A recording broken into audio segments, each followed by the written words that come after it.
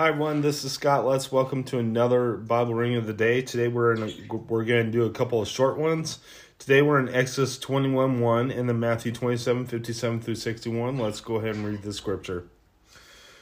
These are the laws you are to set before them. Okay, so we'll continue with this tomorrow. Let's head to your New Testament reading.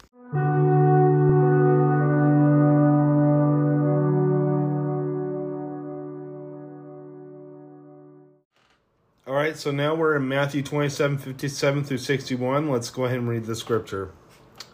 The burial of Jesus. As evening approached, there came a rich man from Arimathea named Joseph, who had himself become a disciple of Jesus. Going to Pilate, he asked for Jesus' body, and Pilate ordered that it be given to him. Joseph took the body, wrapped it in a clean linen cloth, and placed it on his own new tomb that he had cut out of the rock.